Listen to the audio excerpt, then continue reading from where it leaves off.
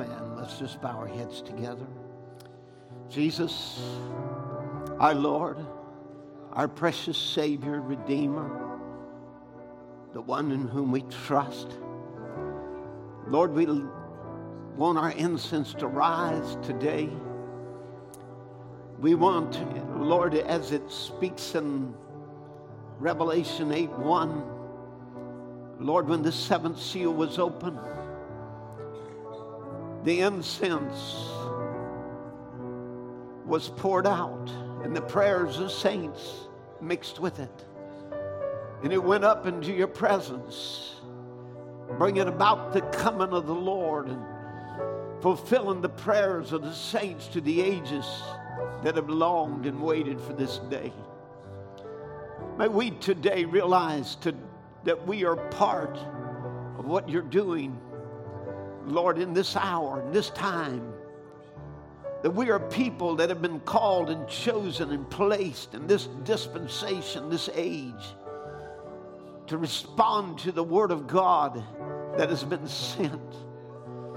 Lord, you know the struggles of life and the things that each one goes through and the burdens that we bear and the dangers of this Laodicean age. And Lord, if it wasn't for your grace, Lord, we would all be as Sodom and Gomorrah. But your grace, your favor has been poured out in this evening time. May, Lord, today we walk in that favor. May we enjoy the presence of the Lord. And, oh God, may we feast upon the word that has been given. May it be more today than just another teaching session, or just another time where we pass on some intellectual knowledge and we polish the hubs again. But may, oh God, today it be that we enter into your prayer, your courts, Lord. And in your presence, we experience the fullness of joy and the power of your resurrection. And you move across and out from among us every doubt and fear. And Lord, you move across this congregation like a rushing mighty wind, Lord, blowing the chaff away and leaving the wheat, the grain, Lord, to be harvested. Blow sin out of our lives, Lord. Every bit of unbelief, even in my own life, Lord, the unbelief that I would struggle with, Lord, the doubts, the fears, Lord, oh God, I pray you'll blow them away today by the Holy Spirit. Sweep across this congregation. There are those, Lord, that are struggling with issues in their lives and secret sins and things that they've done or said or behaved. Lord, I pray you'll forgive them. You'll move on their behalf today and bring them into that relationship with you. God, that nearness, may they fall in love with you today. We're yours, Lord. I give this congregation to your hands, this service for your glory. In Jesus' name. Amen. Amen. God bless you. Amen. I want us to sing an old song here just a moment before we go into the message this morning. It shall be light in the evening time. How many believes we have the evening time light? Amen. G.T. Haywood wrote this back years ago. He was one of the black bishops in the early Pentecostal move that caught the vision of baptizing in Jesus' name. And it was when they realized there was one God, you know, this just struck a flame in their heart. And for years and years and years, even today, in among their circles, they're rejoicing just over this one little revelation that was given to them. And how much more have you been given today? Amen. As God is bringing us into the full land and full inheritance. And we ought to say, it shall be light in the evening time. Amen. Let the light shine in its full glory and its full power. Revelation chapter 10 would say his face or his countenance was as it were the sun. My, that's an illumination. That's a brightness of his coming. As he said, he would come with the brightness of his coming, Destroy the adversary. May the light of God shine today on the Word and illuminate the Word. And do more than that, but illuminate our hearts. Reach down, even down into the dark areas of life and dispel the unbelief and the darkness there. May it quicken predestinated seeds to life. May it take grandchildren of this message and make them real sons and daughters of God. May it put a power and a drive and a desire in our hearts to serve God with a fervency that says, take this whole world, but give me Jesus. Are you ready to serve Him today? Amen. It shall be light in the evening time. I'm holding before me today a little booklet. I can't read it. It's in another language. It's in the language, the Spanish language. Our brother David Dexter and his associates that he's got to help from down in the Danny Stevens churches have translated the 5 covenants of Elijah. This is going to be made available because we're seeing more and more of the Spanish people in our area. And I want to say to those that are listening in, we'll make this available on our website where you can print it. Amen. Where you can enjoy the benefits of it as well. Share the light. We got light in this evening time. Amen. Evening light is shining. We got more to conquer. We got more to do. We got a job to finish. We're the finishing race. The light has come. We got a great revelation. God and Christ are one. We got more than that. We come beyond baptism in Jesus' name. We come to the opening of the 7 seals. We come into the land completely. We want to see the Messiah. We want God to speak. We want Him to be real in our midst. We want Him to move in the power of His resurrection. How many is ready for God to move today? Amen. God's moving.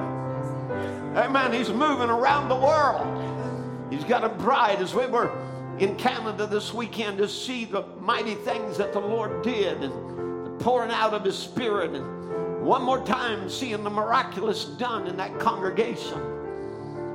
Oh, church, we got a work to do in this evening time. It's the evening time. The last rays are shining. The last seed are being found. Let's rejoice in it. But let's do more than rejoice. Amen. Let us press with everything we got in us. Put our whole heart into it. Serving God with everything within us. Amen. Being a light to this generation. Such a light that when the darkness of sickness comes, it's dispelled by the Holy Ghost. So real among us. Amen. That there are the words of God spoke. Amen. That there's a supernatural being done as we in the end time. We see the fulfilling of Scripture. We're living in the day. But this is a fact. The evening light has come. It's come with grace. Double grace. Capstone. God finishing off His church. Now let's move into it with all our hearts. With all our lives now. But it shall be light in the evening time, the path to glory you shall surely find through the waterway. It is a light today, buried in the precious name of Jesus, young and old. Repent of all your sins, the Holy Ghost will surely enter in. The evening light has come. It is a fact that God and Christ are one. Little faster now.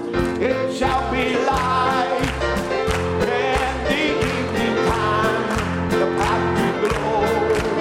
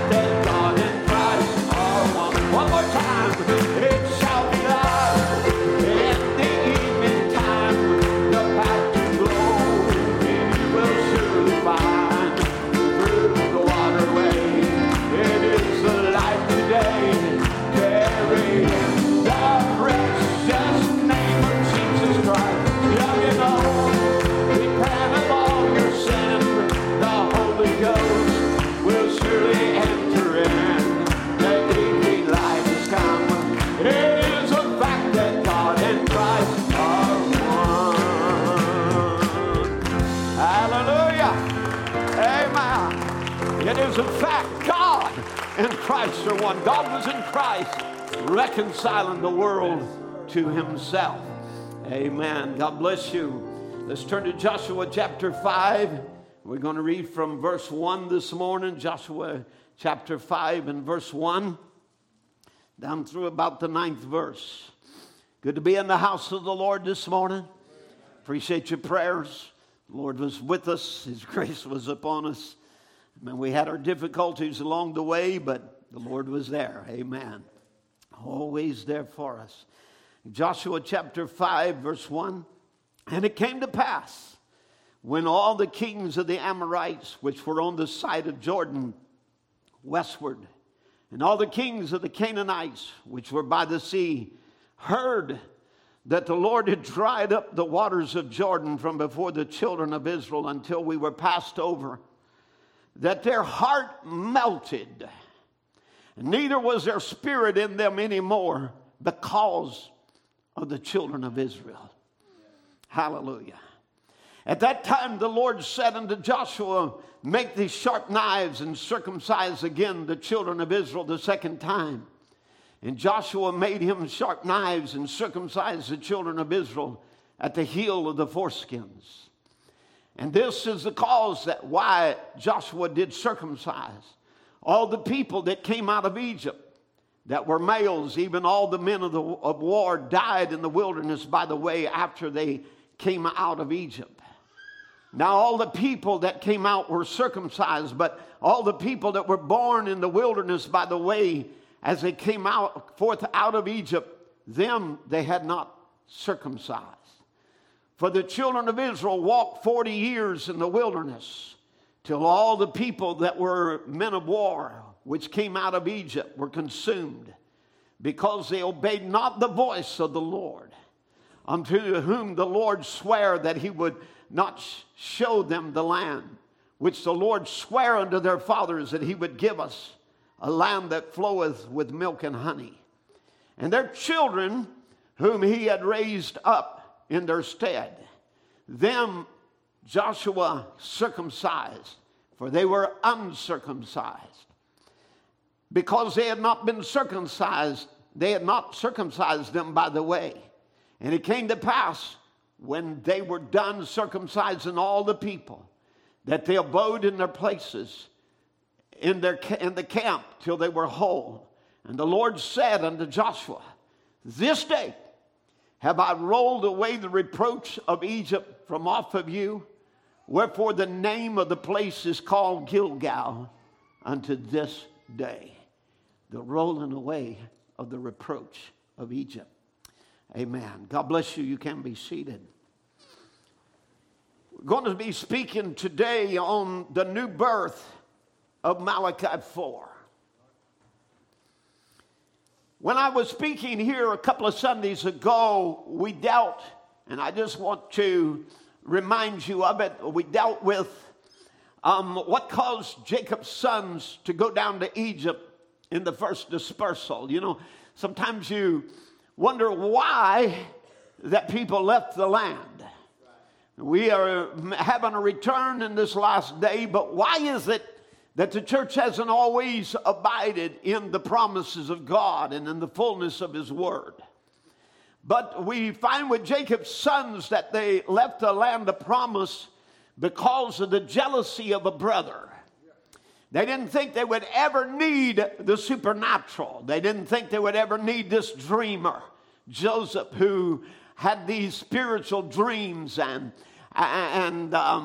words from God. And they were sure, they were really sure they wouldn't need that.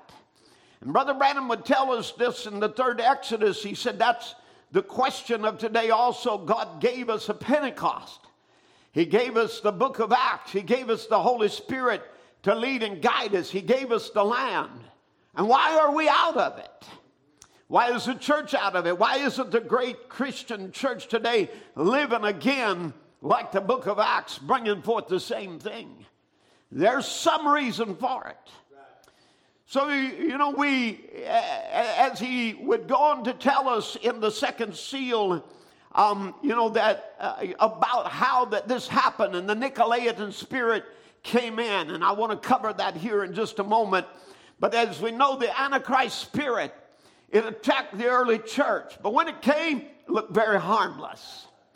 In fact, the sons of Jacob, when they went down into Egypt initially, they were treated very well, and they were given Goshen, which was the best of the land.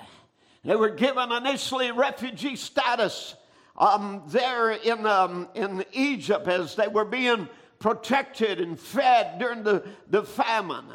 And then from there it turned into where they become political prisoners and forbidden to enjoy and benefit from the Egyptian hospitality. And Israeli status went from being guests to hostages to captives to slaves and finally to outcasts. And the Pharaoh would strip the Israelis of anything and everything that gave them significance and meaning. And so even some historians would say the Pharaoh would not permit Israelis to cook or eat their customary foods, or to speak their language, or to wear their clothes, or to dance or play their music. Some historians tell us that the Israelis were forced down in Egypt to change their customs and even change their stories about Adam and Noah and Job and the other patriarchs to reflect the sensitivity of the Egyptian people. Every reference of God would be changed from Jehovah to speak of Ra, the light, and the Pharaoh who was understood to be Ra's living begotten son. And so the Israelis now under Moses would actually have to relearn the message of Jehovah. Much like we have had to do in the past 50 years, where that we have had to relearn many things that we were taught wrong during the dispersal. Amen. And so, their hearts had been turned away from Jehovah, and his truths had been long forgotten, and his power was unknown. The power of this Jehovah that was able to, by a spoken word, bring a ram into existence, or bring a woman 90 years old, and make her fruitful and young again, and Abraham 100 years old, that would make him fruitful and young again, and bring a promised son by the supernatural. They had long forgot that God. It would take a reacquaintance where that God would have to show his mighty works time upon time upon time upon time again to prove I am the mighty Jehovah. Amen. I am he that was and which is and shall come. I am he that as he would say to Moses, I am that I am. I'm the present God, in other words. And so you see, even so, that with the return to the land of promise, we also had been enslaved by the Nicolaitan spirit that it went forth in the early age to conquer. And the spirit is identified as an Antichrist spirit and described by Brother Branham as he tells how the early church was conquered and then taken into bondage. The ones who received the Holy Ghost on the day of Pentecost, they were a people that were ignorant and unlearned. They were not rich and famous. They were not like is portrayed of the Pentecostals today with their glitzy stage and their vast wealth, and showing the movie stars who have also accepted some manners of Pentecost. But no, they were not rich and educated and high and mighty. They were perceived to be ignorant and unlearned. But one thing they recognized about them, they had been with Jesus. That the same power that was with Jesus was also with them. These underclassed and uneducated people began to testify about what the Lord had done. They began to see the witness of the man that sat at the gate called Beautiful, who was lame from youth, and now would leap and walk again, and was made whole in the power of the name of Jesus. They would see that the name of Jesus now had power to cast out devils and to heal the sick and delivered those that were in need and caused them to be supernaturally changed. And not just changed, but charged with the Holy Ghost. Amen. And yet this began to attract, their masters and those of wealth and fame. Because of the changed lives and the miracles, it attracted the rich people. And as I would tell you, the early Christian didn't have a beautiful temple to worship in with ornate paintings and external beauty. They met in little old dark, dingy halls and sometimes caves, but they had the joy of the Lord. They were clapping their hands and shouting with ecstasy and speaking in other tongues and prophesying. Well, the wealthy dignitaries could not present this to their contemporaries. So they had to dress it up and refine it to make it palatable to his associates. And so Brother Branham said that the Nicolaitan age has to get away from those bunch of people that shouts, that claps their hands, that look disgracefully like they did on the day of Pentecost and act like drunk men, staggering in the spirit and things. They didn't want none of that stuff. They said they were drunk. So as the dignitaries were welcomed into the church, Brother Branham said they couldn't stoop to that. They couldn't humble themselves down and become one with that bunch of ignoramuses there that would get so excited about the Word of God, and the Holy Ghost would move upon them, and they would stagger like a drunk man and move there by the Holy Ghost, speaking in other languages. They didn't want any of that. So you see, it began to conquer the church. The Nicolaitan spirit began to disperse the church into Catholicism and into denominational bondage. And like Egypt did with the Israeli, Rome changed their diet. Somebody hear me now? And turned the truth of God into a lie. And under denominational bondage, the true church would lose its identity as God's chosen people. And chosen by predestination, and would be reduced there to where God would be replaced. The name of God would be replaced with titles of a triune God, and it would replace the name of Jesus Christ in water baptism.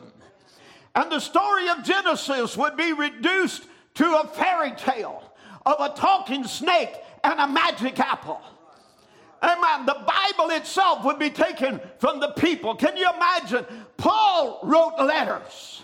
Peter wrote letters.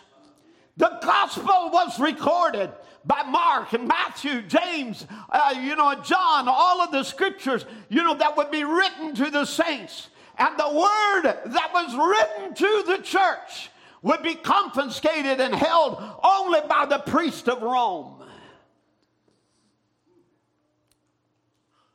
This was a condition. This is the dispersal.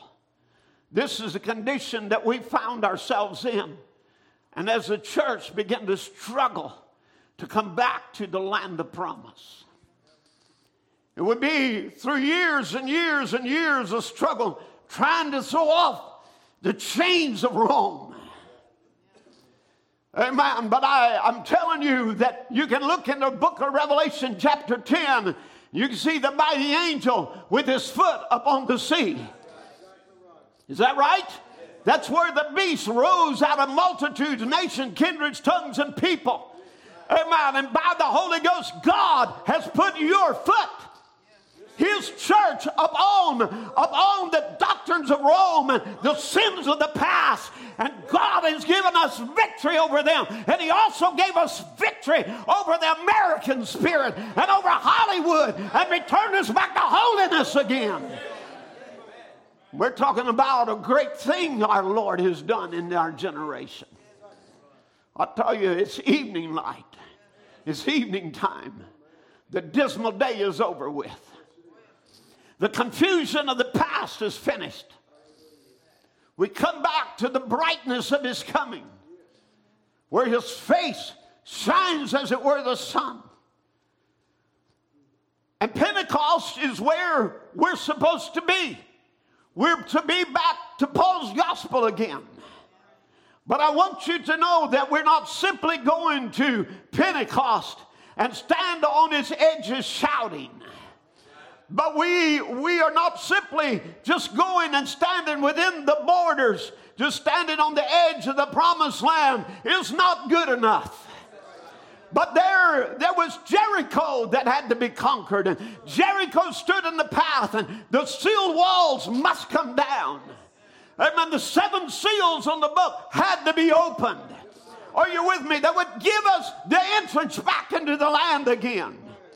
But I want you to understand this. Before you can conquer the land, and before that we can conquer the land as a people, the uncircumcised cannot inherit this land. The reproach of Egypt must be rolled away. There must come a time where there is no more of Egypt tainting our lives, tainting our thinking, tainting our behavior. Now, the circumcision, the uncircumcised cannot inherit. Brother Branham would tell us, and I want you to get this real close, and I want you to understand, you know, this is not a message just to young people, but it's a message to all of us. There is a vast difference, Brother Branham would tell us, a vast difference between a Christian and a Holy Ghost-filled Christian. He said the first thing, there is a Christian that is professed to be a Christian. But if this Christian has not been filled with the Holy Ghost, he's only in the process of being in the Christian. In other words, he's on the journey heading toward the promised land. He's never entered in.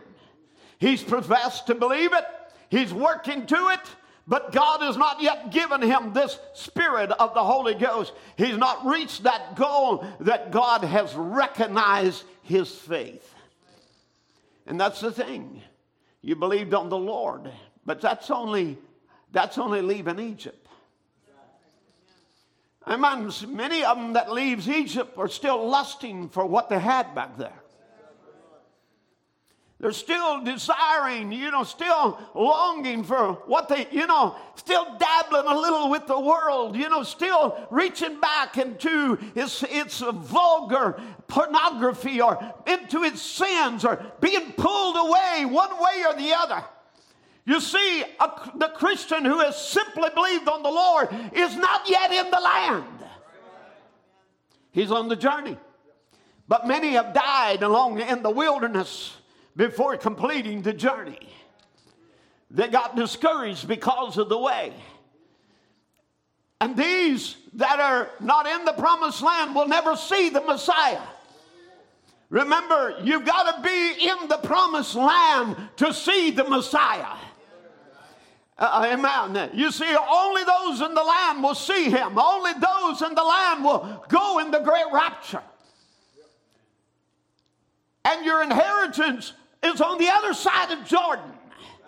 And I just want to tell you, if you're on the journey today and you believed on the Lord, and you've been baptized in his name, and even you've done works of sanctification, you're still in the journey. You're not in the land. Amen. The land is where when you come into the land, you've got to be filled with the Holy Ghost. In order to enjoy its power, in order to stay there in the land, you've got to be a circumcised people. The world has got to be cut off. The unbelief has got to go.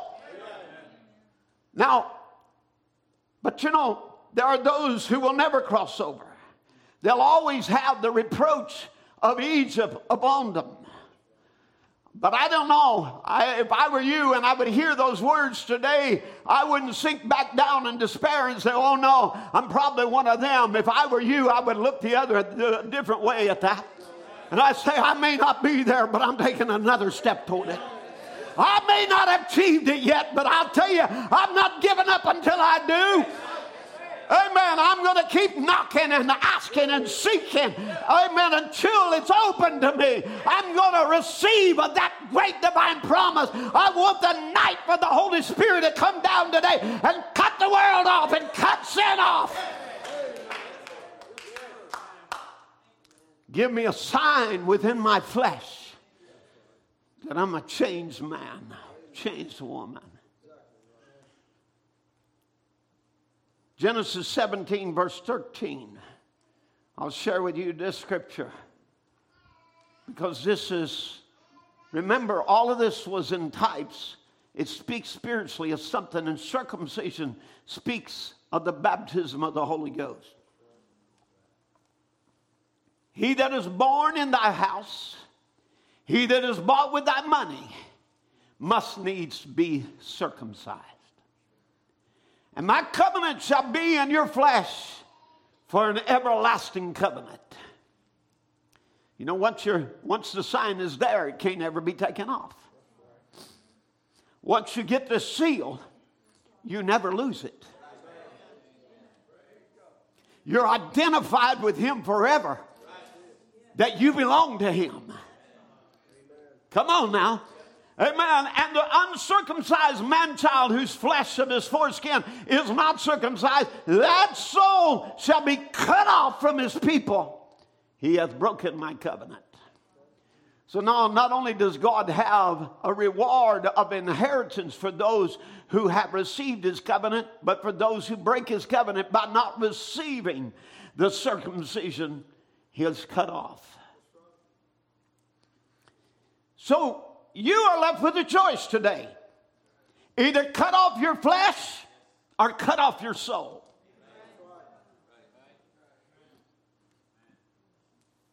No two-way, no middle ground. Either cut off the flesh or cut off your soul. Now, you see, it is never me, it's never people that will ever disclude you. It is you that discludes yourself. It is you that always know that way down secretly on the inside there's never been a change. It is you that will know that, you know, that because of the works of your flesh always manifesting itself in sinful ways, you know then that there's something needs to happen on the inside. Now, this is not without hope today, because the message of Malachi 4 comes with a new birth. We're going to be speaking about that today as it is. Now, Brother Branham would be talking about this, and he said God made a covenant with Abraham after he called Abraham, which is a type of calling the believer today. And you've been called. Every one of you have been called. Everyone in this building can all say, I've been called. Amen. God has called you. God chose you to be able to hear this message. So, well, Brother Tim, I was just accidentally born in this. This is not accidentally. Amen. God predestinated you an opportunity, knowing you would come in, knowing what field you would come in, and been preparing your coming for many, many years for the very part that he could call you. Amen. But you see, he called Abraham, and Abraham moved out of his country and went into a strange land to dwell among a strange people. And he said that was a type when God calls a man to stop his meanness and repent of his sins. He turns in from the crowd he was in to live in a new crowd among new types of people. And then after God found Abraham to be faithful to the promise that God gave him, that he would have a child, and to that child all the earth would be blessed, then God confirmed his faith by giving him a sign, and that sign was circumcision. And circumcision is a type of the Holy Spirit. So the Holy Ghost is a sign then that God has received or recognized, confirmed your faith. It is the circumcision, the cutting off of the flesh and its works and its deeds. And Brother Branham would tell us, and what is the Holy Ghost? The circumcision is a type of the Holy Ghost. And God gave Abraham the circumcision sign after he accepted God on his promise and walked out into a strange country. It was a sign, and all his children and his seed after him should have this sign in their flesh. You see, it ain't good enough for your granddaddy to have it. It ain't good enough for your mom and daddy to got it. Amen. But every one of you, right down to the little children, must also receive this sign of circumcision. It doesn't matter how much they believe the message and how much God recognized them and how much you saw God was with them. You got to have God in your own life, cutting away the world and cutting away sin. Amen. As he would say, all his children and his seed after him should have this sign in their flesh, because it was a distinction.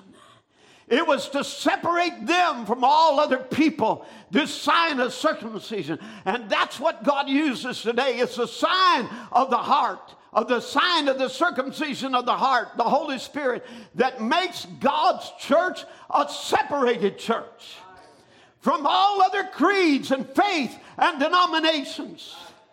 Amen. Brother Branham would go on to say, you can let me talk to a man 2 minutes, and I'll tell you whether he's got to receive the Holy Ghost or not. So can you. It separates them. It is a mark. It is a sign. And the Holy Spirit is its sign. And a child that refused circumcision in the Old Testament, which was a foreshadow of the Holy Ghost, was cut off from among the people. He could not have fellowship with the rest of the congregation if he refused to be circumcised. Now that's the pattern today.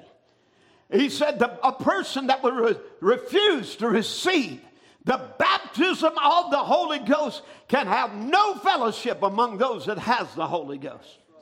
You just can't do it. You have to be a nature.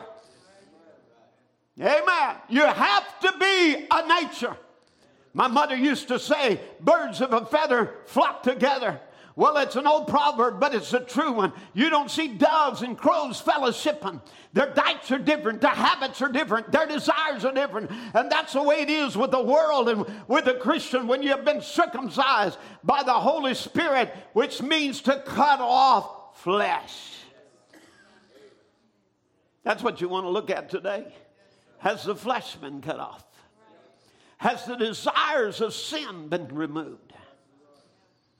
Amen. Have you been circumcised by the Holy Spirit where your desires are different? In the token message, it was a Bible scholar said to Brother Branham, said, but Abraham believed God, and it was imputed to him for righteousness. What could a man do more than believe? And Brother Branham said, that's true, doctor. It's right. He did believe God. The Bible said so. You're right. As far as you come, you're correct. And as long as the 12 spies that were sent out to spy out the land of Canaan, as long as they went forward toward Canaan, they were gaining ground. But when they come to the borderline, then they rejected it. And you Baptists are all right as far as you come. They had believed on the Lord. He said, but have you received the Holy Ghost since you believed? Amen. I said, remember, God recognized Abraham's faith. He believed God, and it was imputed to him for righteousness. That is true. But then God gave him the seal of circumcision as a sign to him. Not that his flesh circumcised has anything to do with his soul, but it was a sign that God had recognized his faith. And he gives us a sign of the Holy Ghost that he has recognized us as believers. Repent and be baptized, every one of you, in the name of Jesus Christ for remission of sin, and you shall receive the gift of the Holy Ghost, for the promise is unto you. Amen. It's evening time light. You see, the Holy Ghost is a sign that God has accepted your faith. You say, I believe on Christ and accept him as my Savior. Well, then you still need God to come back and give a witness. Amen. Cut off the flesh. Give a sign in your inner being. Amen. In your hidden parts.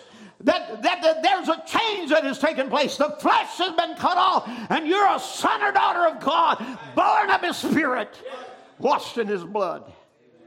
But I wanted to say, it's amazing, yet it's sad to see how close some get to the promised land, and yet so far from it.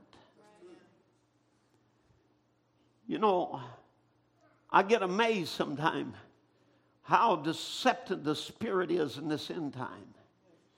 Get you right down to believing in the same prophet, same water baptism, same doctrines, and yet so far apart you can't even worship in the same building. It's amazing how some get so close to the promised land. Azusa Street come right to the edge of it. They were the Pentecostal move. They called themselves by that name because they spoke in tongues. They were not the Pentecostals of Acts chapter 2. They were still on the edge. They were closer than the Lutherans was with justification, or the Wesleyans was with sanctification. They'd taken a step closer, but they still wasn't there. And they come right to the edge and would refuse to go into the land. They would refuse to march around Jericho. They would refuse to see the seals tore down, the sealed walls to come down and open up the whole inheritance.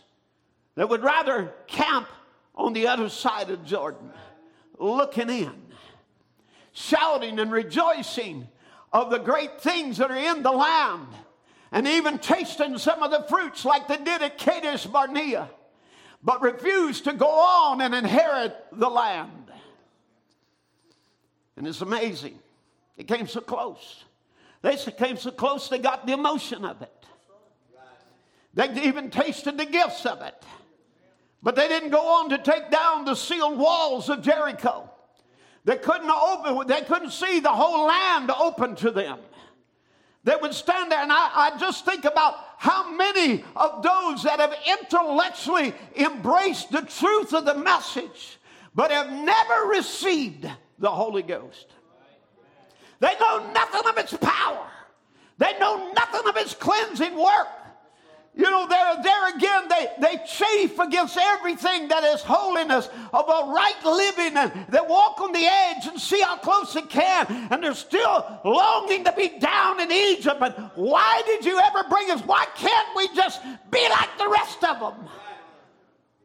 Why can't we go to a church, where holiness is not preached, and, it's not expected of our men or our women, where we can walk on the edge of things. You can just live a Laodicea, relaxed life, rather than conquering this land, facing your giants, and overcoming and taking your mountains.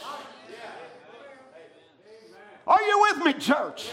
Amen. Yeah, I know it's easier to sit back there and long for Egypt than it is to take a sword, march into that land and say, every promise is mine. Amen. It's easier for churches to sit back and intellectually receive a message rather than move in the supernatural and know a supernatural God and His power, and pray until heaven comes down and where demons are cast out and where the Holy Ghost is moving by the power of the gifts of the Spirit. Oh yeah, it's easier just to sit back in your doldrums and rest on your laurels and say, we got Moses for a prophet.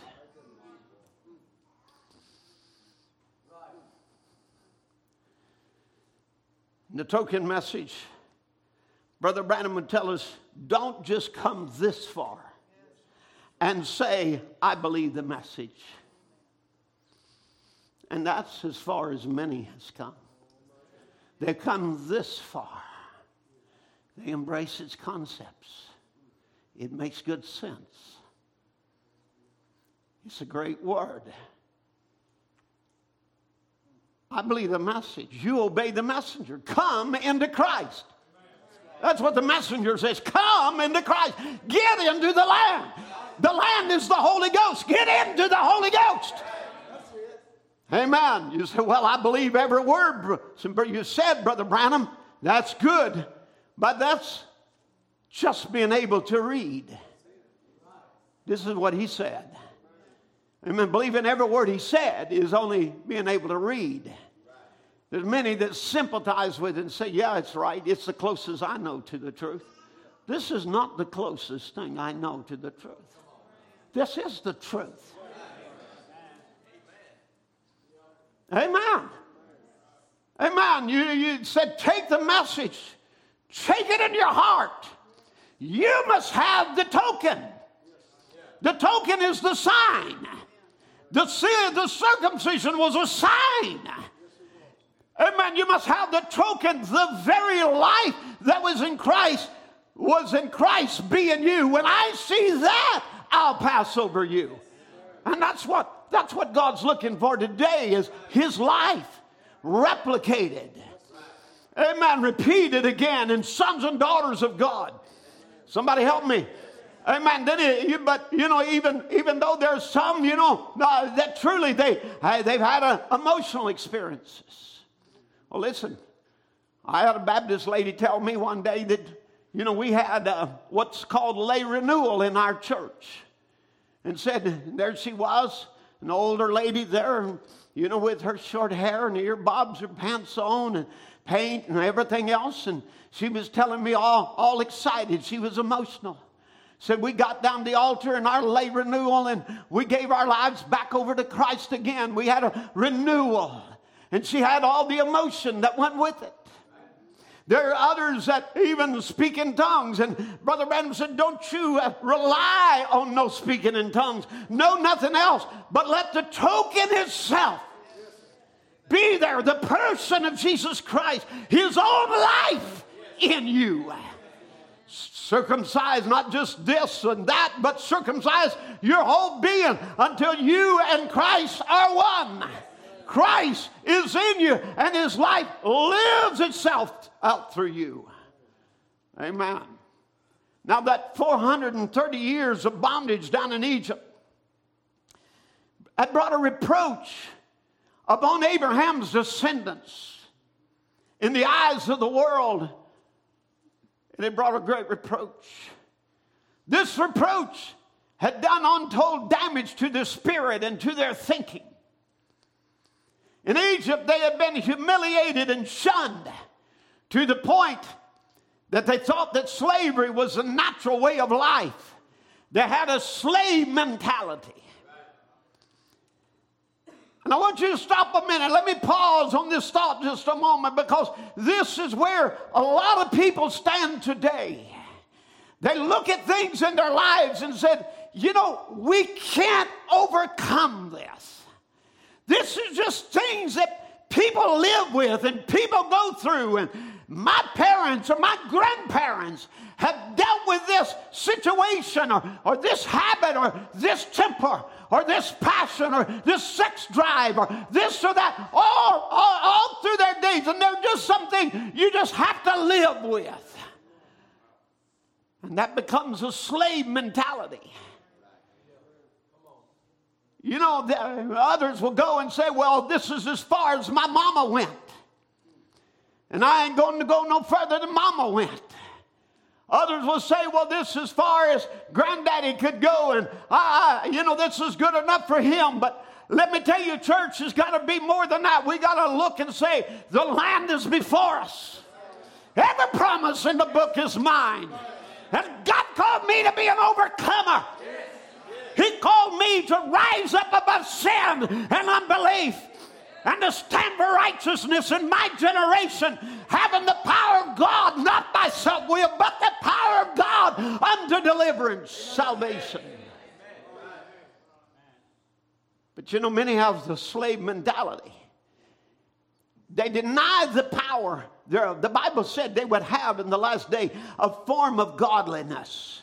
In other words, they would, have a name of being a Christian, name of being a believer. But they would deny the power. They would deny the power thereof, the power to break the cycles of sin. Now,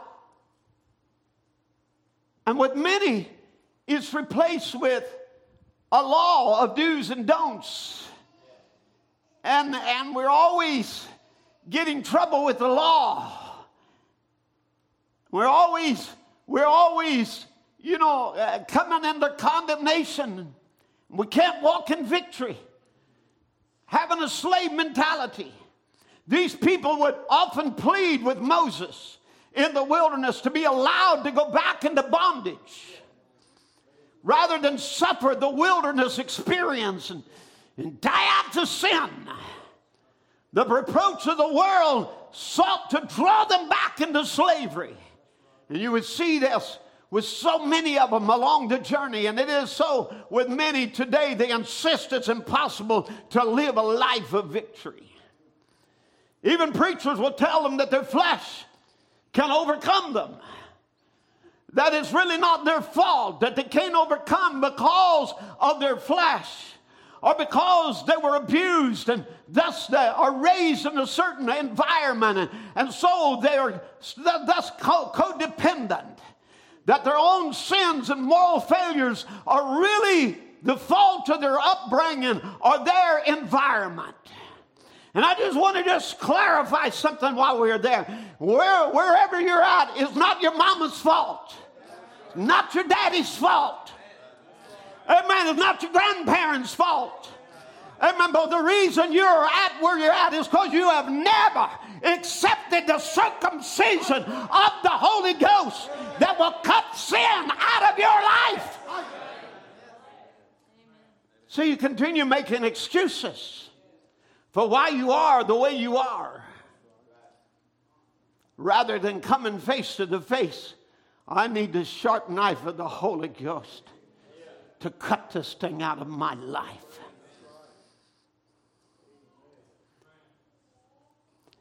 These constantly yearn for Egypt's movies, for the idols of Hollywood. They lust again to worship Egypt's gods of sports or alcohol. They're tempted to go again and again to go back, and many of them do. They'll do good for a while, only to start drifting again. They'll get revived for a little bit, get a lay renewal, and go right back into the same old rut. And even to the point, like the Pentecostal movement, the majority of them look like Egyptians. They paint their face like Egyptian women. They wear the clothes of the Egyptians. They've lost the distinction that comes by being a peculiar people. Now, I do know that there are some of the holiness people among the Pentecostals, but the vast majority of the Azusa Street movement are not holiness people. Amen. The vast majority of them today are more worldly as worldly can be. In fact, the matter is, when as we were singing this song, I just actually went back and just looked at, because I was trying to find the author of the song, which is G.T. Haywood. Found that he was one of the bishops, the early bishops that started the Pentecostal of Assemblies organization, and they organized on the oneness doctrine, and he was the first bishop of it. And there they would write songs of what God was doing in their movement. Now listen, church, this was a move of God. But they didn't go on. They didn't go far enough. Amen. And I watched there. I went on there. Another supposed to be, that was his pastor. So I go to his website. What are they like? And they're not even nearly like what they were. And their messages doesn't have anything but right back again, Acts 2 and 4 and Acts 2:38, and they went no further than that. And they're holding forth the name. But it's just a sermon. It's just become a slogan. The life is gone. The power of it is gone. The zeal of it is gone. And as I watched some of them sing there with their shirt dresses, they got the emotion of it, and their tight clothes and their earbobs and their painted faces. And yet they're singing, "It shall be light in the evening time." Buried in the precious name of Jesus. What happened? They went up and tasted, but never went on in the land. They got a taste like them at Kadesh Barnea and said, the land is good, but we can't take it. And they go right back into Egypt again, went right back into bondage. And every one of them got little Egypts, little camps where that they've stopped along the way. But I don't know how you feel about it this morning, but in my own heart I say, let's don't stop.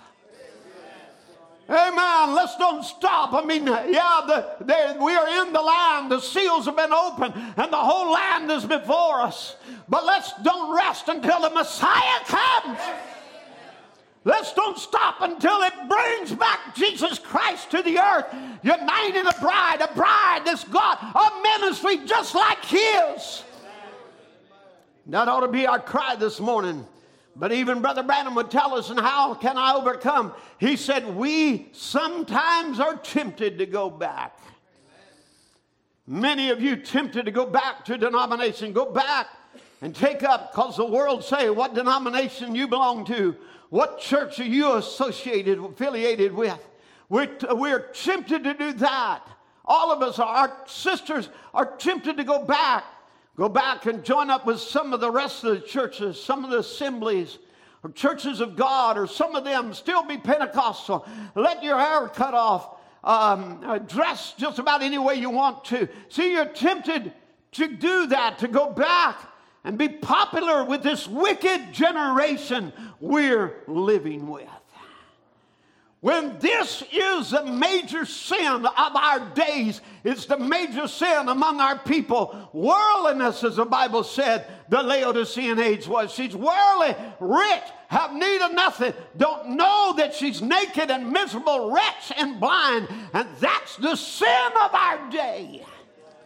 When you hear the true word of God call out against it, then you take the other route and you're unpopular with the world, but you're tempted to go back.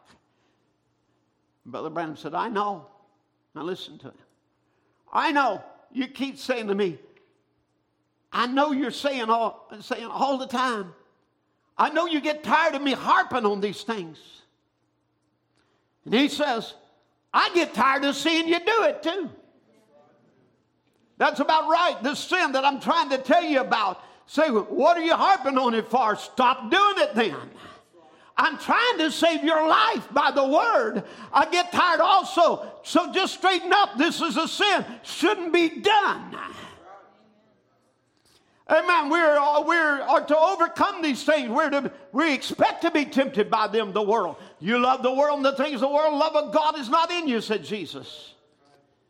I just wonder this morning, what do we think? What kind of a church do you think we're supposed to be? When we hear Brother Branham tell us in the Sardisian church age, he said if the church is the true church, it will have the very same spirit and word and acts of power that they had at Pentecost. By experience, it will be a Pentecostal church. And there will be tongues and interpretation and prophecies and healings. And God will be in the midst of her. And God will declare himself in the midst of her as he always has. Now, I'm going to tell you, that's the kind of church we're supposed to be. That ought to be the goal for Evening Light Tabernacle today. God, make us that kind of a church. And not a bunch of people that have just joined the movement, that agree together on a few doctrines. And we got some doctrines we agree on. And so therefore, because of doctrines, we're birds of a feather that flocks together. But God, give us the same Holy Spirit. Amen. With the power of God and the salvation. Now, we have come to the land. Canaan, it was called. He would tell Abraham, I give you the land of Canaan. It's not the millennium. So it's not something still in the distant future. But it represents the age of the overcomer. It's where we fight to possess every divine promise. Amen.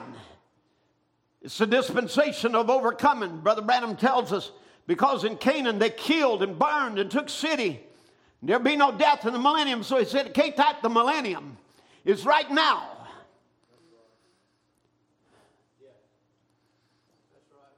It's right now. And every one of us have been left some overcoming to do. Some of you are fighting a battle in your health. Some of you are fighting battles otherwise. I don't care where it is, but you're in a battle. Every enemy is come against you to try to keep you from this promised land. But he said, notice another thing it does. It brings up justification by faith after the belief Moses and left Egypt, sanctification through the following under the pillar of fire and the atonement of the sacrificial lamb in the wilderness, and then entering into a land that had been promised. And he said, now what is the land promised to the New Testament believer? The promise is the Holy Spirit. For it shall come to pass in the last day, Joel 2:28, I'll pour out my spirit upon all flesh. Your sons and daughters shall prophesy. Upon my handmaiden, my maidservants, will I pour out my spirit, and they shall prophesy. I saw wonders in the heavens above, and on the earth pillars of fire and smoke and vapor. And Peter said on the day of Pentecost, after his text, repent every one of you, and be baptized in the name of Jesus Christ, for the remission of sin, to remit, to forgive, to take away all back trespasses. And he said, now do you want to know how to get in Christ Jesus? You want to know how to get in the land? Then he quotes 1 Corinthians 12, by one Spirit, we're all baptized into that land, into one body, by the Holy Ghost. Not by water baptism. That's a mistake a lot of people make. They think because they got baptized in the name of Jesus Christ, they're in the land. That accepts you in the fellowship of believers, but that don't accept you in the fellowship of Christ. Amen. But by one Spirit, we are all baptized into one body. Our possessions, the land that God gave us to live in, the Holy Ghost, just as he gave Canaan to the Jews, he gave us the Holy Spirit. So now we know what our land is. It's the Holy Ghost. It's love, joy, peace in the Holy Ghost. Amen. It's the power of God in the Holy Ghost. It is everything that the Holy Ghost affords and has. It's all the mysteries of the Word laying in the Holy Ghost. Amen. You got to be baptized into it by Holy Spirit baptism. It don't come by teaching. In fact of the matter is, let me tell you, when he comes, the teaching is over. You didn't get that, did you? When he comes, the teaching is over. Man's teaching is over. No man will have to now teach you how to live and do, and teach you how to walk and talk, and teach you how to treat other people right, or how to dress. No man will have to teach you. It'll be an inside teacher. Amen. It'll be the Holy Ghost leading and guiding you into all truth, directing you.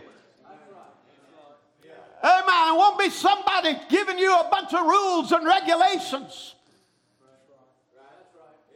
You say, well, Brother Tim, why do you preach them? Well, the reason we preach law includes how you dress and the makeup you wear, and you don't do this and you don't do that, and you come to church and you pay your tithes and all these do's and don'ts. The reason we have to preach those things is because you don't have the inside teacher yet that would teach you to do it. So it's all external. And you're living under law and not under grace. Because once you come under the favor of God, once you get the Holy Ghost, it lives automatically out of you. Nobody has to tell you to pray. Nobody has to tell you to read your Bible. Nobody has to tell you to get into the Word of God and listen to the tapes. Nobody has to tell you to come to church. Nobody has to tell you how to dress anymore. The inside teacher will convict you of sin. When he comes, he will convict you of sin and will lead you into all truths. Now, he's talking about them that are in Christ Jesus. Brother Branham reads Ephesians 1, those that are in Christ Jesus. He's talking now to the spiritual Canaanites, the spiritual Israel who has possessed the land. Aren't you glad that you came out of Egypt's garlic? Amen. Aren't you glad you're out of the wilderness? And remember, they had manna to eat, angels' food out of heaven until they crossed over. When they crossed over in the land, the manna ceased to fall. They were fully matured in. They could eat the old corn of the land. And I want you to know, in this land, we're eating the corn that Paul had. Amen. We've got the corn of predestination, the corn of the original sin, the corn of like water baptism, the corn of the oneness of the Godhead. Amen. We have the old corn of the land. What Paul preached, we got. Hallelujah. Aren't you glad you don't have to be babied and patted to come to church? Aren't you glad there's a drive on the inside of you? Amen. That you can eat the strong meat of the Word. Aren't you glad you've come over into Canaan? That you left Egypt long behind? That you received the promise of the Holy Ghost? I say to you, aren't you glad you're in the land? How many's glad to be in the land today? Amen. Now, so how do we get into Him? By joining church? By being baptized in water? Immersed? By one Holy Spirit. We're baptized in that promise. And Brother Branham said, when I get in this land, it's mine. I'm home now. And that's where you can only feel at home, is in the Holy Ghost. Amen. He said, now I'm subject to anything God wants to use me for. I'm walking on holy ground. I'm a child of the King. I'm all robed and ready. I've come out of Egypt, come to the promised land, stood the trials, passed over Jordan into this blessed promise. How did I get it? By one Spirit. The same way Paul got it, acted the same way on me as it did on him, the same way it did on you. By one Spirit, we're all baptized. And he said it's not a sprinkle. Amen. Where you feel pretty good, but you're immersed under and being made to swim under the Holy Ghost. Hallelujah. I'm glad to say, friends, we're not here where the water is just ankle deep or just knee deep. But we're here where there's waters of swimming. There's a place you can be immersed in the Holy Ghost. Amen. But a man outside of Canaan don't know anything about it. He's still wondering. Not saying he ain't a good person. You know, not saying the man down in Egypt's not a good person. But he's not coming to this possession. The promise that was given to the church, and I'm quoting Brother Branham, is not a natural land, but a spiritual land. For we are a royal priesthood, a holy nation. Then in this royal priesthood, holy nation, peculiar people, called out, elected, chosen, set aside. And then all the world is dead on the inside, and we're led by the Spirit. Sons and daughters of God are led by the Spirit of God, not by man, but by the Spirit. Now, let me just say, somebody is going to inherit the whole land. Amen. We've already been seen in the vision.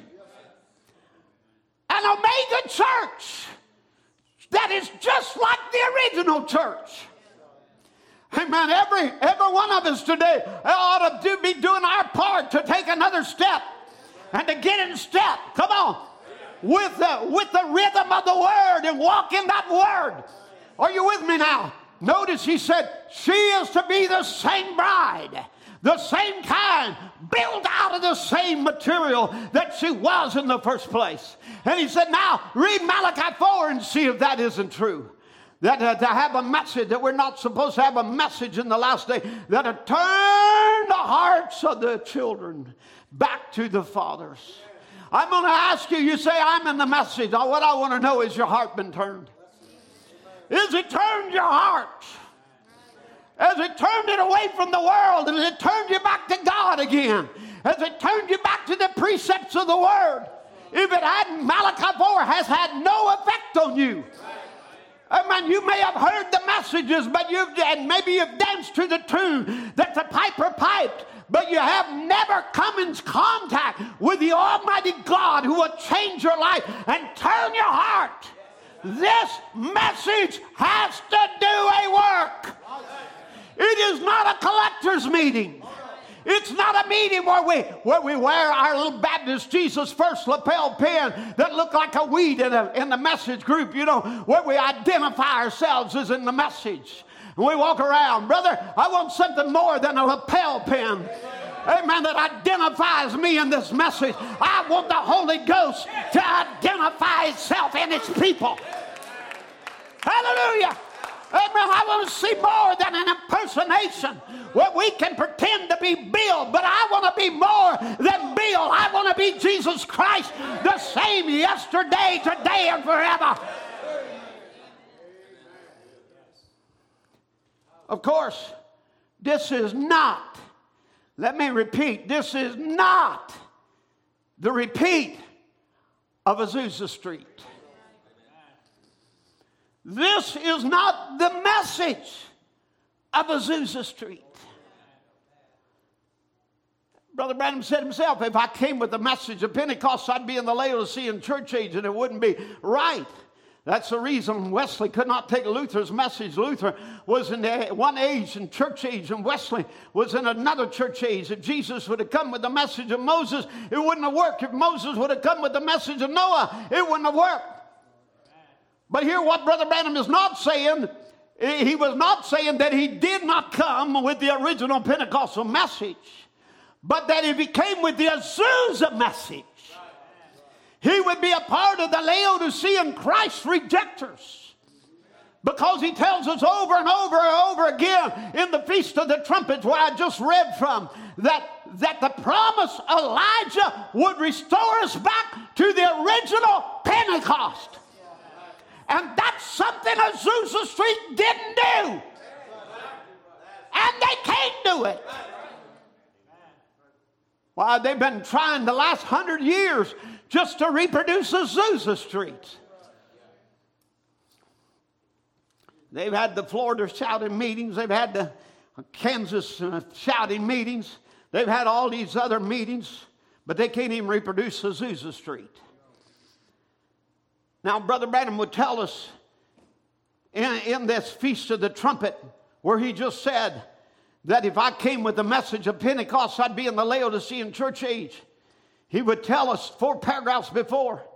He said that during the time of the Reformations, there come in the reformers, as the seventh seal proved it was, but in the last days now, it's supposed to be revealed again, because we find in the scripture in Malachi 4, there has to be an anointing come down and restore again that original faith and bring the faith of the people back to the original Pentecost, the faith of the fathers. And I say, if Azusa Street did that, we had no need of Elijah. But it didn't say Azusa Street would do it. It said Elijah would turn the hearts of the children back to the faith of the Father. It takes this message to bring you into the true Pentecost. Nothing else will do it. Amen. It's only this message that brings you into the land where we'll see the rapture, where the Messiah will come. Is everybody with me now? All right. So Brother Branham would tell us, furthermore, he continues to emphasize this during that whole sermon of the Feast of the Trumpets. He says, now Malachi 4, we see here that's supposed to be done, restore what? The faith of the people back to the original fathers, the Pentecostal doctrine, the original fathers, and he will restore the people back to their fathers. So I don't know where we've been taken to in a lot of these camps, but the real message is going to bring everybody back to Pentecost again. Feast of the Trumpet. Again, he said, between the 6th and the 7th trumpet, there is a prophet to appear before the Gentiles to call the people back to the original Pentecostal doctrine. So we have been called not only back to the upper room, come on now, But we've been called back to the original Pentecostal doctrine. And it would take the Apostle Paul to bring the original Pentecostal doctrine. So we come back not just to jumping and shouting and speaking in tongues. We've come back long, way beyond that, into Paul's gospel. Amen. Where we can preach and have the predestination that Paul had. Amen. The original sin that he preached. The baptism in Jesus' name that he proclaimed. The oneness of the Godhead that Paul preached. Now, I know in this message, the devil couldn't get them on the Trinity, but he crossed their eyes and they're standing like a bunch of, double-eyed people there that can't see. Now they make two Lords out of one Lord. And there's nowhere that Brother Branham ever preached two Lords. Nowhere in the Bible is there two Lords. Amen. But you see, it's part of the camps that want to take people back into bondage again. But he said there will come a messenger in the last day that will guide the people back to the first fruit, back to the original faith. Granted, Lord, that this great messenger among us now, the great Christ, the Holy Spirit, made understanding, opening up the Word and revealing it to us. May He guide them back to the original Pentecostal faith. Like Peter said on the day of Pentecost, repent, every one of you, and be baptized in the name of Jesus Christ for the remission of sins. And it was forever that way to every person until the church, the Roman church at Nicaea, that took away from them their spiritual diet. Now let me tell you, this Holy Ghost we're talking about is not an intellectual learning. It isn't something that you get even from study. It is an experience with the Almighty. Amen. Now, it's not a certain experience, because Azusa Street would try to say it's just tongues. And that's its initial evidence. And the Wesleyans would say, well, it's shouting, and that's its initial evidence. And the Lutherans with the Baptists would say, it's just believing. And if you believe, that's its initial evidence. But yet, even though it is not a certain experience of a jump or a shout or a dance or a strong belief or this or that, it may be all of them. Maybe none of them. Except a real belief, you're going to have belief. But you cannot, listen, Brother Branham, you cannot receive the baptism of the Holy Ghost without having experience when it happens. Now, I know there are those that are teaching around, well, today we get the Holy Ghost without sensation. It is an experience when it happens. And a sensation is a feeling. Something happens. I don't care what happens. Some cry, some dance, some shout, some sit there and can't hardly move. I don't know. I don't know how God will respond with you. He'll work with you according to your nature. But I'll tell you, you're going to get up from there a changed person. You won't be the same anymore. The flesh will be cut off. The world will be gone. The desires for it will be gone.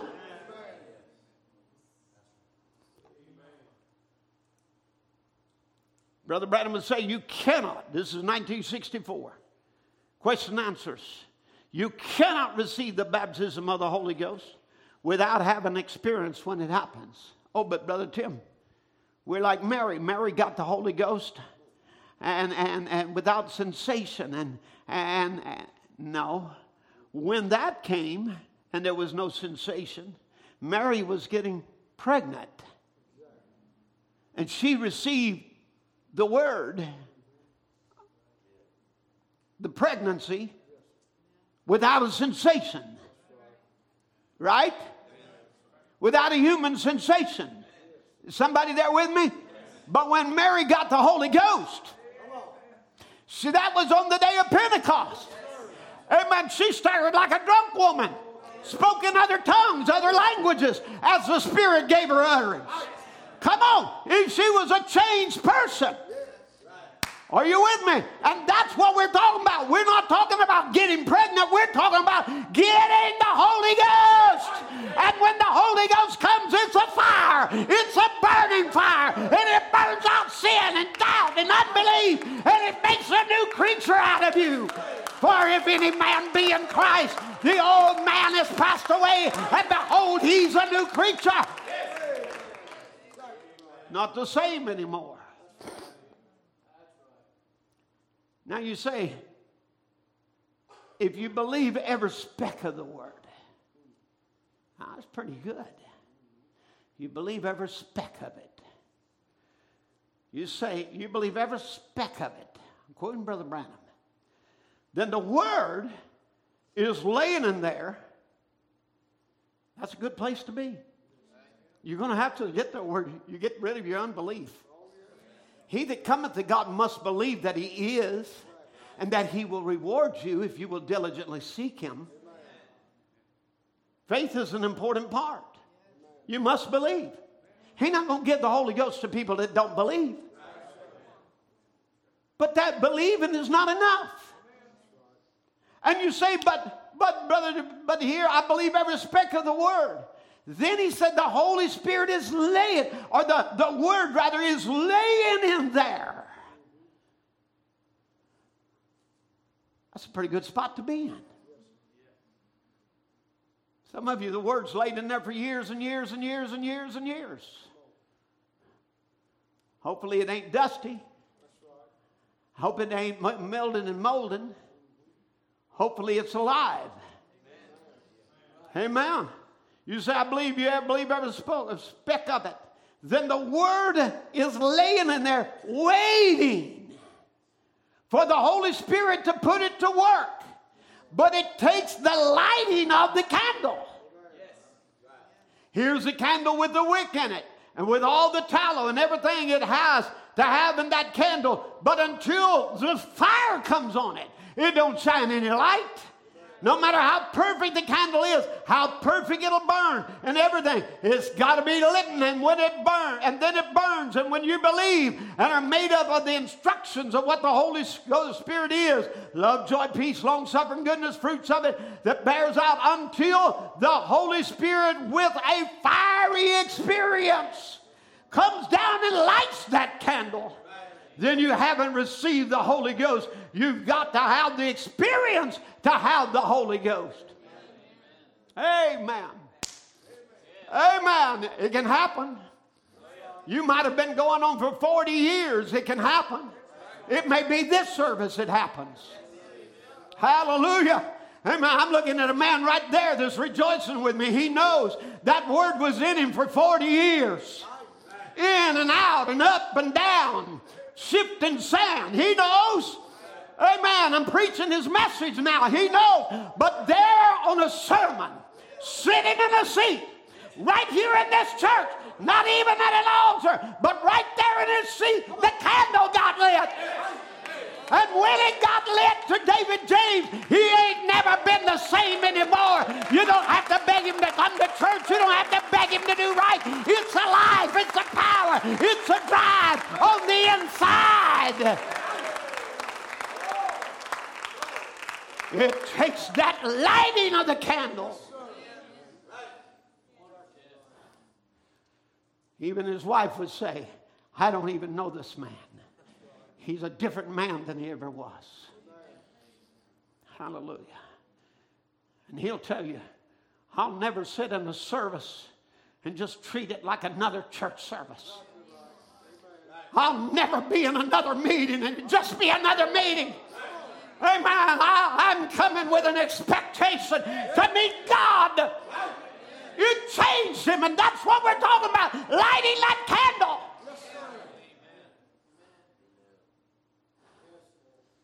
You know, really, it don't take hours down at the altar. It takes one moment in his presence.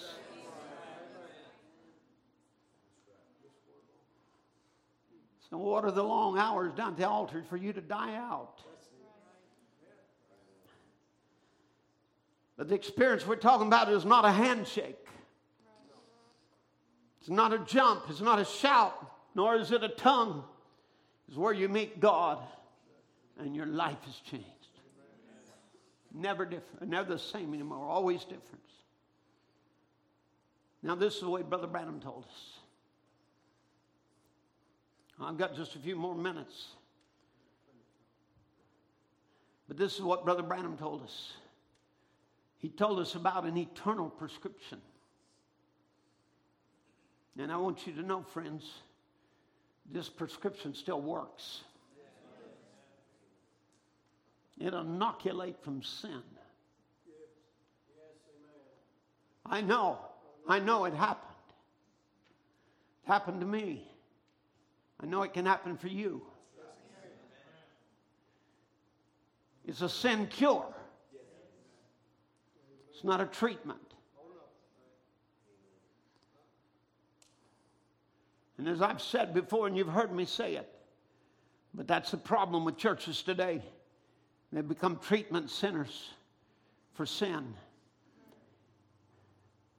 Give you a little pat on the back, a little flowery sermon, telling you, you'll be okay, you'll be okay. You can do it. But in this day, the scriptures fulfilled. Brother Branham said, no man has the right to call himself thus until he's talked to God face to face. On the backside of a desert somewhere where he met God himself. Now that backside of the desert don't have to be an isolated place out here. It could be right in the pew where just you and God becomes locked in. And he said, and all the atheists in the world could not explain it away from him. He was there and he knew it happened. And every Christian should have that experience before they say anything about being a Christian. Your own experience. So I talked to my nephew a while ago, a little Catholic boy, that said, Uncle Bill, I've run from pillar to post. I'm going everywhere trying to find something night after night. Before this meeting started, he's been crying at nighttime. He's been dreaming dreams of coming in, running up to the altar where preaching, and many a confession that he's been wrong. What a miserable condition.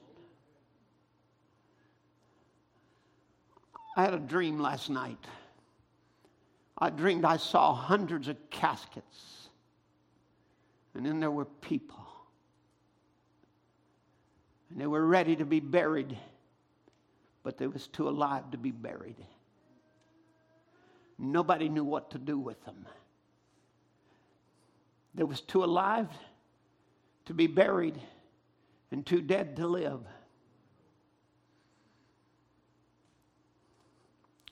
I wonder if that's not the condition of many. Not really ready yet to be buried. Not ready yet for the afterworld.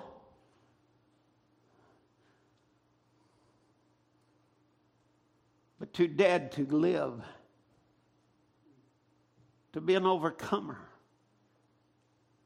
To be able to rise out of the casket and live.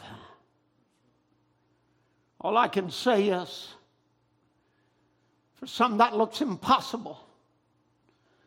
But I remember a word of the Lord that said, Son of man, can these bones live? Sometimes things look so impossible with people that you can only say, Lord, only you know. But then he instructs us, but Son of man, preach. Son of man, prophesy. And say to these bones, live. And life will come into them. And that's what I'm praying this morning, is that God will cause a resurrection of those that are true dead to live. To rise up out of their condition.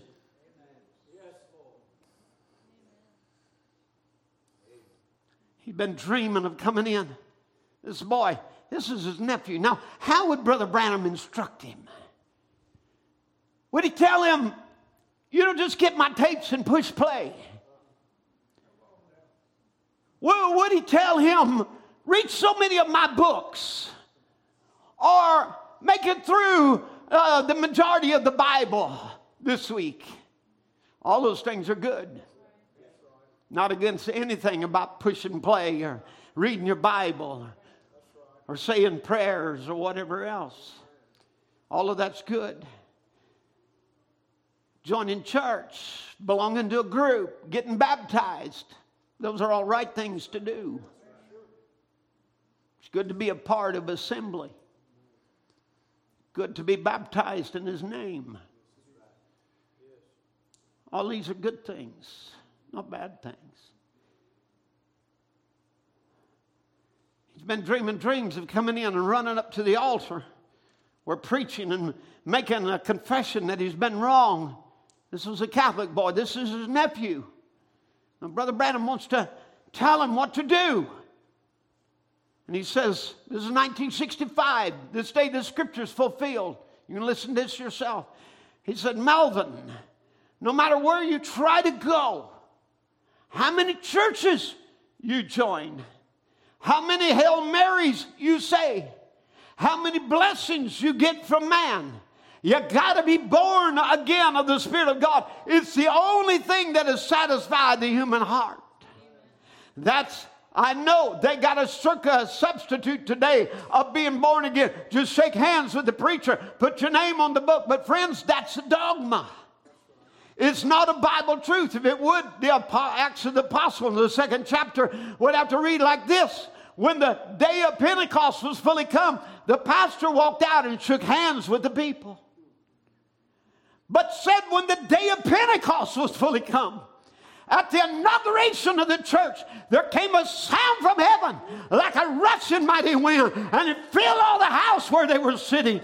That's how the Holy Spirit come the first time. That's how it come every time since that time. He is God and He changes not. Hallelujah. So we can go right back to the formula. Amen. They said, well, that was for another day. He said, well, He's the same yesterday, today, and forever. Every time the church ever received the Holy Ghost, it's always come like He did the first time, under the same prescription. Acts 2:38. Never has changed, never will change. I was talking to an elder pastor in the message here some time ago. He said, Brother Tim, I want you to talk with the man. He said, this man has got marriage trouble. Can't live right. Fact of the matter is, he had a homosexual altercation and his marriage is on the rocks. I've been trying to patch him back together, and his wife is real bitter. There's trouble in the home, and you know, he constantly is in porn and things like that. And I tell him, you know, just keep trying to do what's right and keep trying to live right. Just keep growing, keep eating the Word. And he said, will you talk with the man? I said, sure, I'll talk with him. I sat down with him, and I began to talk with him. You know, he's a man claiming to have the Holy Ghost, claiming to be born again because he believes the message, because he's embraced its truth. But he's got all these little habits and things. And, you know, Brother Tim, he's born again. He's got the Holy Ghost. But he just needs to grow. Can you help him? Can you help him to overcome? I said, yeah, I can help him. I can help him, but he's got to start back here. He got to realize he ain't never died to sin. That he ain't never been born of the Spirit. He ain't never been washed by the blood. And I said, so you got to come right down to the point right here where you start repenting. Get right with God and say, I'm a lost sinner and I need Jesus. And I don't care how long I've sat on the message pew, I still need Jesus. I got to have the Holy Ghost.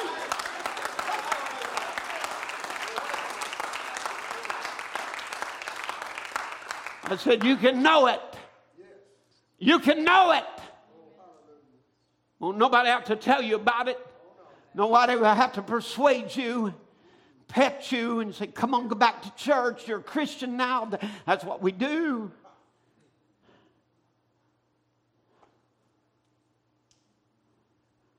The pastor, the elder said, but Brother Tim, yeah, but some people get the Holy Ghost and don't know it. I said, since when? He said, like Mary did. I said, Mary, when she got the Holy Ghost, she staggered like a drunk woman. I said, take your Bible and open it up. Whether it's Acts chapter 8 at the house of Cornelius, Acts chapter 10, or whether it's down there in Acts chapter 2, or whether it's in Acts chapter 19, nobody ever got the Holy Ghost and didn't know it. It was an experience every time it came. Amen. And it came with the fire of God that cleansed them from sin, took unbelief away from them, and made them a new creature in Christ.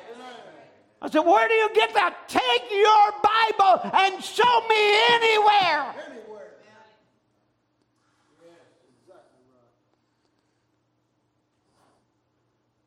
I'm telling you again, Brother Branham would tell you in his parting year, 1965, that he's never changed the prescription.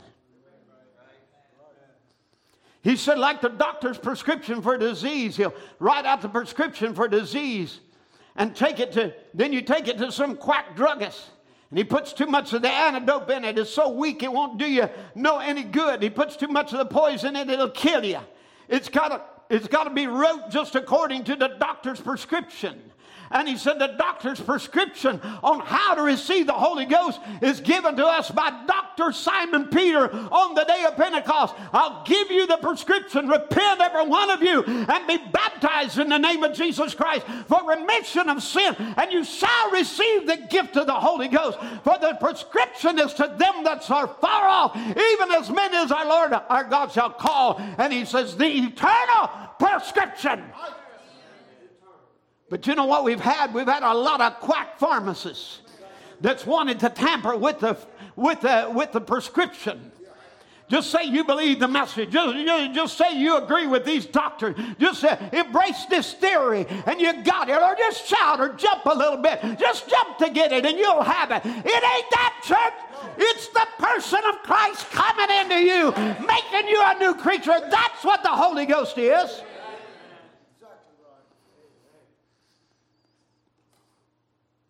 Just a few more moments. I want to get to a certain place because I know I'm not getting to everything this morning. I never finish a sermon. That's the truth. The Word of God is eternal. I never finish a series. I just change the titles. This series goes from Genesis to Revelation. And it's an eternal word. And I've been preaching it for almost 50 years and I've never run out. Because His mercies are new every morning.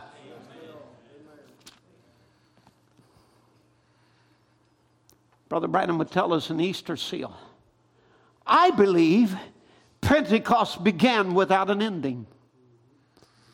Why is it then we want to put an ending to it? Why is it that we want to say, oh, that was for Azusa Street and not for us? Friends, they wasn't even Pentecost. It was not a return to the book of Acts. They stood on the edge and looked in. They went to Kadesh Barnea and tasted the fruits, but refused to go across Jordan.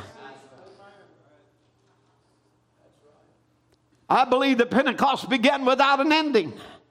I believe it is to every creature, all times, at all places, that Pentecost should always remain.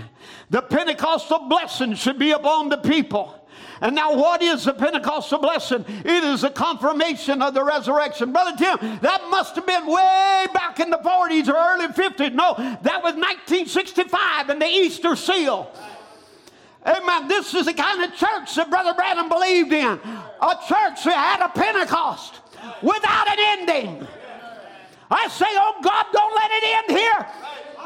Amen. Let there be a real Pentecost that brings us back to the land again, where we are full inheritors of every divine promise. Not just dance around on the borders of it and say the seals are open, but let's go on until the Messiah comes. Amen. If it began without ending, then I want it in this church.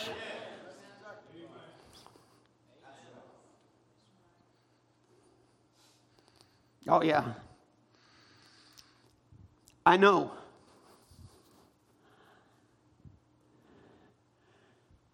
I know.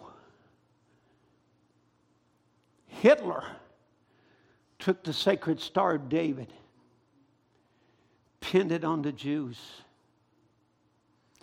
turned their towns into ghettos and their houses into prisons. And they made the sacred Star of David a symbol of ignorance, of stupidity, of a downtrodden, worthless dogs that were unworthy of living. Stripped them of their humanity, of ever better their dignity. Reading an account of one of the little girls that escaped the Holocaust. Doctor looked at her and said, "You're strong enough to live a few more days." So we had to pick up all the clothing of all the people that was going into the chambers. They would discard them. We'd search in the pocket. We'd find a little moldy piece of bread and slam it in her face.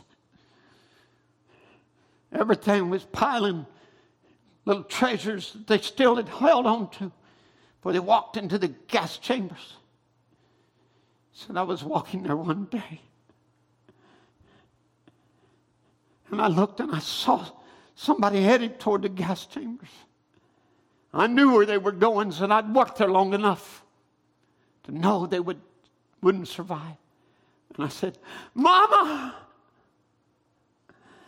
And said, "There, the barbed wire was separating us." And I looked there, and she stared at my face, and I stared at her face. And the guard said, "Get to work, girl. Get to work." He said, "But it's my mama." "Girl, get back to work, or you'll be going there too." And she turns around, has to turn and pick up another garment, sort through it for the gold, the watches, the rings, the morsels of bread.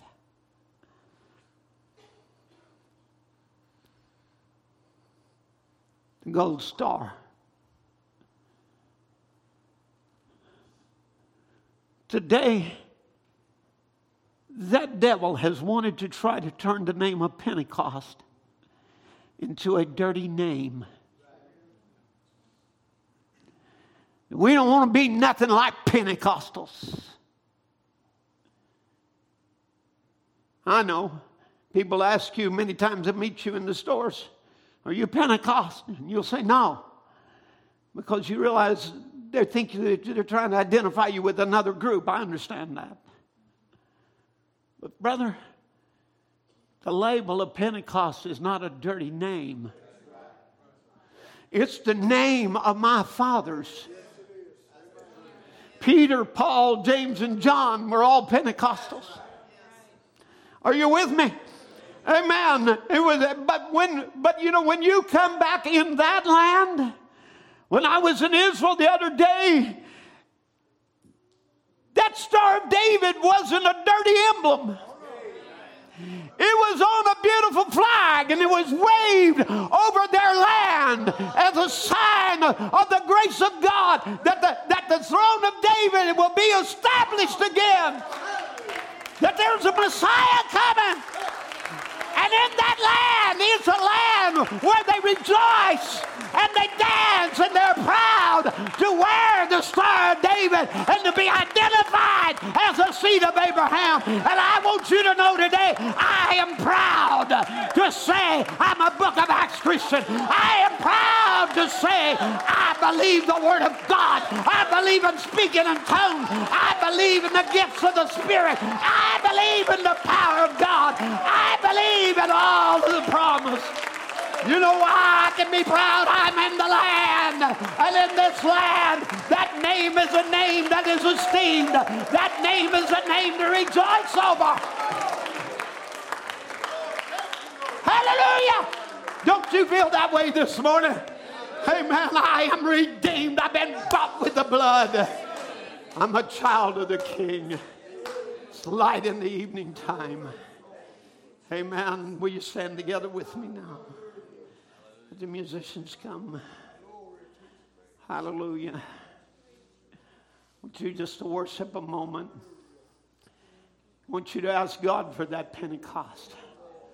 I want you to ask God, Lord, let that Star of David, let that sign of the Holy Ghost, let me that sign where Jesus is the King be put over my heart. Let that circumcision that circumcises the world off of me and cleanses me and makes me a new creature, let it come on me. Let it come on me. God bless you. I am redeemed. I've been bought with a price. Jesus has saved my whole life. I want you to just worship the Lord just a moment.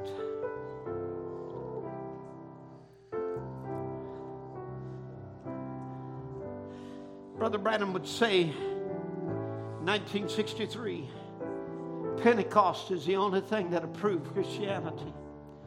You can't prove it by science. You can't prove it by nothing but a Pentecostal experience. I can hear a prophet saying, are you ashamed? In his message, ashamed to his own church. You know, we put quotes in discard piles if he didn't say it in Jeffersonville, or if he said it before the SEALs, or if he said it to a Pentecostal group, well, we can't receive it. But to his own home church in 1965, in the message, ashamed, said, are you ashamed to say of divine healing? Are you ashamed of the full gospel? Are you ashamed of your Pentecostal experience? That's being ashamed of his word. That's his word made flesh in you. Oh, it'll take all the dignity out of you, the dignitary way, all the pride. Remember, I was preaching the other day on the woman that wouldn't touch his garment. In order to touch the hem of his garment, she had to kneel way down, humble herself down. If you want something from God, that's where you're going to have to come. You're going to have to humble yourself way down. Surrender your life to God. Say, well, I repented, but I held some things back. Well, why don't you give that today? The day you seek him with your whole heart, that's the day you'll find him. He knows. He knows what you've been holding back. He knows how long you've sat back holding back. He knows how many times you put it off. And all the way, the world's trying to strip you down and pull you off to its gas chambers. You can't be passive about it. You got to say, I need God. And if we want him for our children, we can't be passive about it either. If we want the Holy Ghost in our church, we can't be passive about it either. Amen. We're going to have to be really sincere before God. Call heaven down every service. How many would say, I don't want to waste another service? I don't want to waste another time in his presence. I want to get out of it what God has for me. Amen. That there's something there he has. I want to be able to receive his identification. I want to be able to wear it with pride. I'm a son of the King. I'm a daughter of the King. I'm a child of his.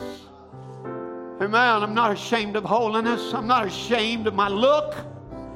I'm not ashamed to look like an Israeli. Amen. I'm not ashamed of looking like a Christian. Amen. In this land, I'm free. Hollywood's goddess has no power over me. Sin has no control over me. In this land, I'm free. It's the land of the free. It's the land where we're safe, secure. Amen. Hallelujah.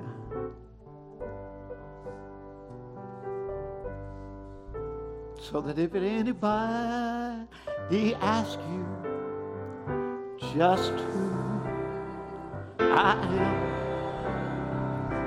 tell them that I am redeemed. Sing it with me now. Well, I am redeemed. I'm bought with a price.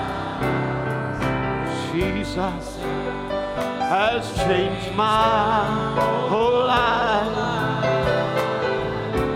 And if anybody asks you just who I am, why don't you tell them that I am redeemed? Raise your flag up this morning. Sing it to him now. I am redeemed. I've been bought with a price. Jesus has changed my whole life. Oh yes. And if anybody asks you just who I am,